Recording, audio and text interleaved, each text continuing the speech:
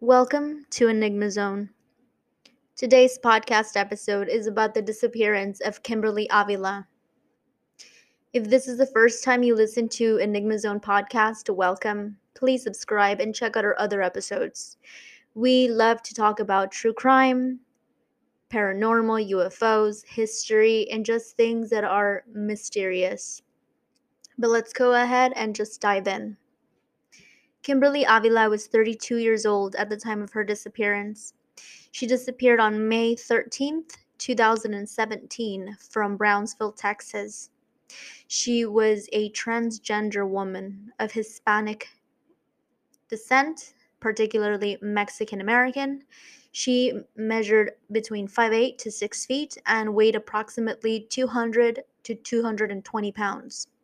She was last seen wearing a black short sleeve blouse, a black skirt, black fishnet stockings, and black stiletto heels.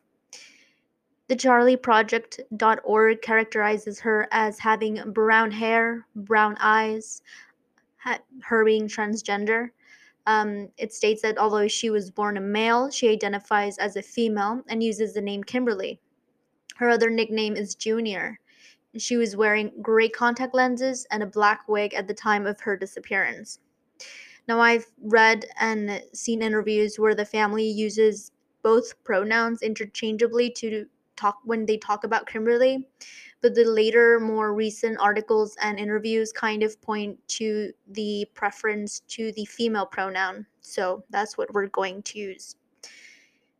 Kimberly was last seen by her sister, who was said to have dropped her off on the corner of 1200 East Washington Street in Brownsville. She was never seen again. Her case has gone cold. There has been no clues, no tips, nothing to her whereabouts. The thing is, Kimberly was said to work as a sex worker at the time of her disappearance, and she disappeared downtown while she was allegedly working. I've seen again some interviews and I've read some articles that kind of allude to the fact that she's a sex worker, not 100% verifying it. And I've seen others where they do verify that she is indeed a sex worker, and the CharlieProject.org has her as a sex worker. So take this with a grain of salt, but there is probably the likelihood is that she was indeed a sex worker and working downtown. I'm common with Brownsville, Texas, because I went to college there. Downtown is right next to the University of Texas, Rio Grande Valley, and it's divided by a large street, highway of sorts. Another thing is that south of Brownsville, right next to downtown Brownsville where she disappeared, is the Rio Grande River. And Matamoros, Tamaulipas, Mexico on the other side. These two cities are border towns and they are divided by the river and are connected by the international bridge as well as two other bridges nearby. However, it's walking distance from both the university and the place where Kimberly disappeared. As far as I've read, the Brownsville Police Department, as well as other, theories, kind of lean towards the fact that Kimberly was probably taken into Mexico and disappeared. They do believe that she is at risk or perhaps no longer alive. There has never been a body found, items, anything like that. Her family still has not given up hope and they continue to seek help and to ask the public for any tips regarding Kimberly's whereabouts. This case is unique, but at the same time it isn't, because you often hear about people disappearing in border towns and a lot of the times they're taken into Mexico and there's no other trace found ever. And that's terribly unfortunate. As someone who went to college in this city, this downtown area is not somewhere where you want to find yourself in, especially at night. Throughout the past couple of years, it's deserted basically. There's rarely any business left. A couple of stores here and there. It's run down. At night, there is you can see homeless people around the downtown, and it's a small area. It's not like a big downtown. It's a small city. Moreover, you can see sex workers, spot them walking around downtown at late hours. So in most likelihood, this is what Kimberly was probably doing that night when she disappeared. The family says that at one point, law enforcement, I'm not sure what department, I'm assuming they're referring to the city of Brownsville, Texas, they kind of told them that, like, what do you expect to happen to someone like that? That's kind of what you get. Allegedly, that's what they said. That's what you get when you do what she does and is who she is. Basically, kind of insinuating that, because she was a sex worker and then she was transgender, that's what happens to those people. That's what they alluded to, which the family said in an article that they found to be revolting, and I think so as well. But I think it's a common thought process in that Rio Grande Valley because it is heavily populated by Hispanic people, Mexican American people, and that is the type of antiquated way of thinking that a lot of them have, unfortunately. And I'm speaking as a Hispanic myself, but that type of homophobia and anti-LGBTQ and judgment for being sex workers is something that a lot of the Mexican American community looks down upon, especially older generations, which perhaps contributed to this mentality, contributed to the inability to solve this case, or maybe to just go further along this case than it has. I know that Kimberly was said to be quite a known member of the LGBTQ community in Brownsville, and people don't lose hope that she is out there somewhere and that maybe one day she will contact the family, but chances are that this will never happen. I've also read that they think that people know more than what they're letting on. The family, for example, has said that they still to this day post posters all over downtown of Kimberly, asking for information, and the morning after, the posters are torn down or they're written on and or destroyed entirely. And I think I had read at one point that the family or Crime Stoppers, something, one or the other, received an anonymous call. It was very short, and they didn't really reveal anything that was said, or if anything was said, but if they feel like that person who called knew more and perhaps got scared. I find it difficult to believe that nobody saw anything because although downtown is pretty deserted and there's not a lot of people there aside from homeless people and other sex workers, I do think that somebody saw something. And maybe they are scared, or maybe they don't feel the need to come forward because of this perhaps prejudiced view against sex workers or against LGBTQ people, and thus there's been no more information. Not too long ago, I visited the city and I went downtown, and I noticed that there is new surveillance equipment. They have recently, I think in the last maybe 2 years, maybe even year, have put huge surveillance cameras on the all through downtown at basically every corner, at least in the main street, which is Elizabeth Street. And I asked a law enforcement person in that area if exactly what was it for. Was it for like ticketing cars, if they run the lights or whatnot, you get a ticket at home. And they basically stated that it's not for ticketing cars or speeding or anything, but it's for surveillance. And I was just thinking to myself how valuable these might have been when Kimberly disappeared.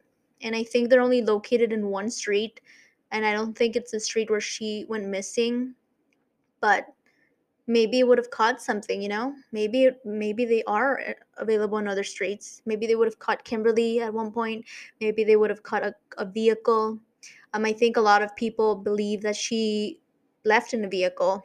I know that the Brownsville Police Department at one point, I think they were trying to look at the surveillance footage from that morning or early hours at night, basically, into the border crossings into Mexico. I didn't hear anything come out of it, so I assume that nothing was found.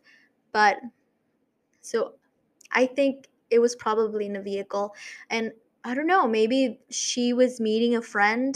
She unfortunately didn't tell her family or anyone anything like that, whether she was meeting a friend, she was meeting a client, or something like that. Nothing. But I think chances are that she probably was working and got into a vehicle, and perhaps that person took her into Mexico. And let me just say that it's not uncommon for people in this area to go into Mexico, and Mexican locals come into Brownsville casually, because these two cities and cultures are quite connected. There's a long history between the two border towns, and it's common for Brownsville citizens and even college kids, at least in earlier years, to go into Mexico, into Matamoros, and go there for shopping, eating, nightclub, and vice versa. So maybe it's something Kimberly had done before. She might have gone before to Matamoros for work or just leisure and come back, and it was like nothing. And her family stated that Kimberly would always go out and work, but she would always come home. She would always find her way home, and this night was not the same. Um, I think she took her phone. None of her belongings have ever been found. It is not known whether they've tried to track her phone or last ping, or where it was last located. I have read that the family tried to contact her via her cell phone and it was turned off. So that to me is a big red flag, no? That it's turned off. I mean, you could say maybe it ran out of battery, but I don't know. You know what I also find peculiar? Okay, let's theorize that maybe she was indeed murdered. The killer probably turned off her phone or destroyed it, and maybe that's why it showed as being turned off when you called it. But also, when you go into Mexico, a lot of unless you have these super good cell phone data plans that you have international calling into Mexico, if you don't have that, it is very difficult for you to contact somebody in Mexico and vice versa.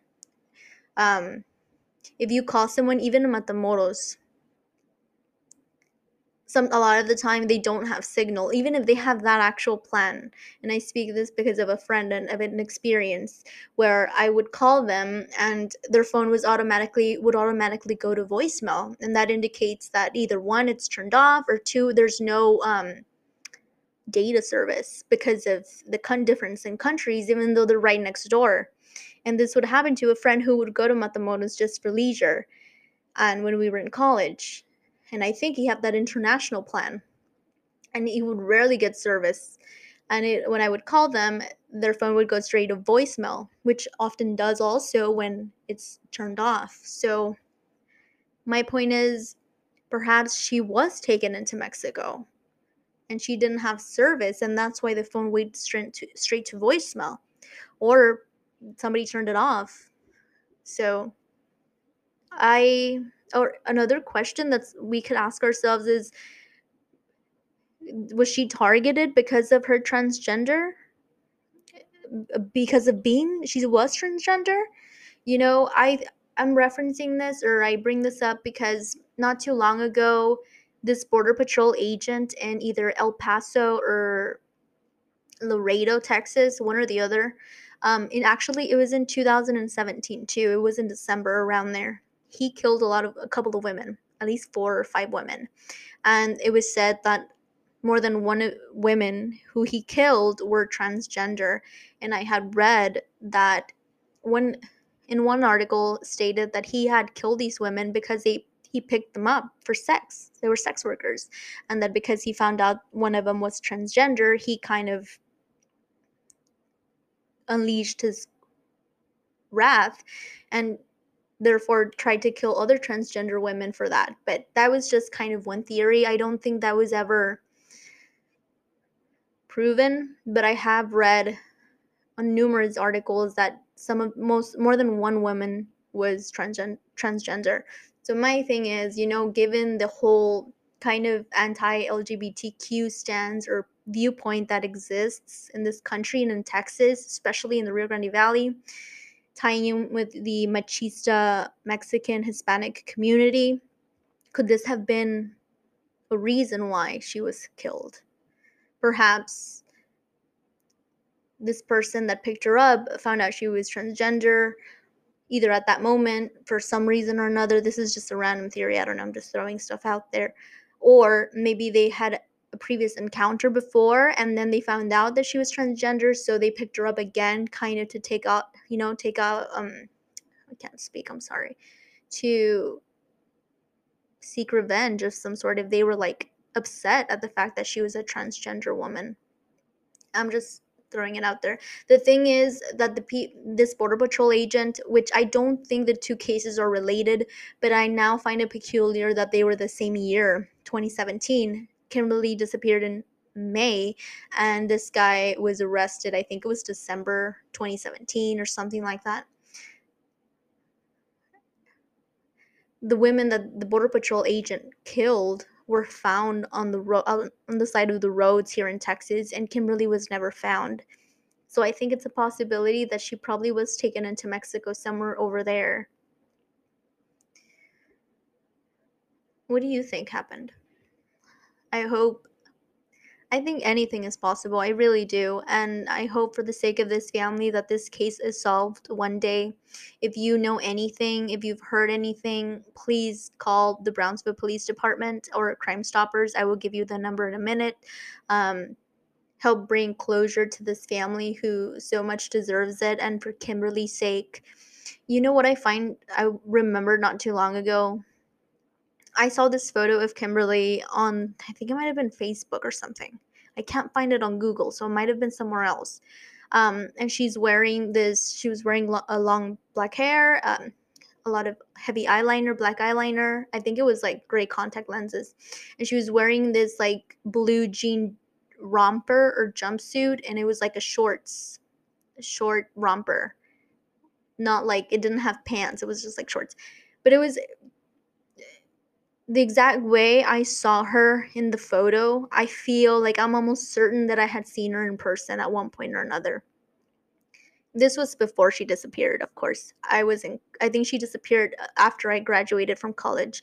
I think I had seen her downtown walking because, like I said, the University of Texas is right next to downtown, so you can basically walk through it.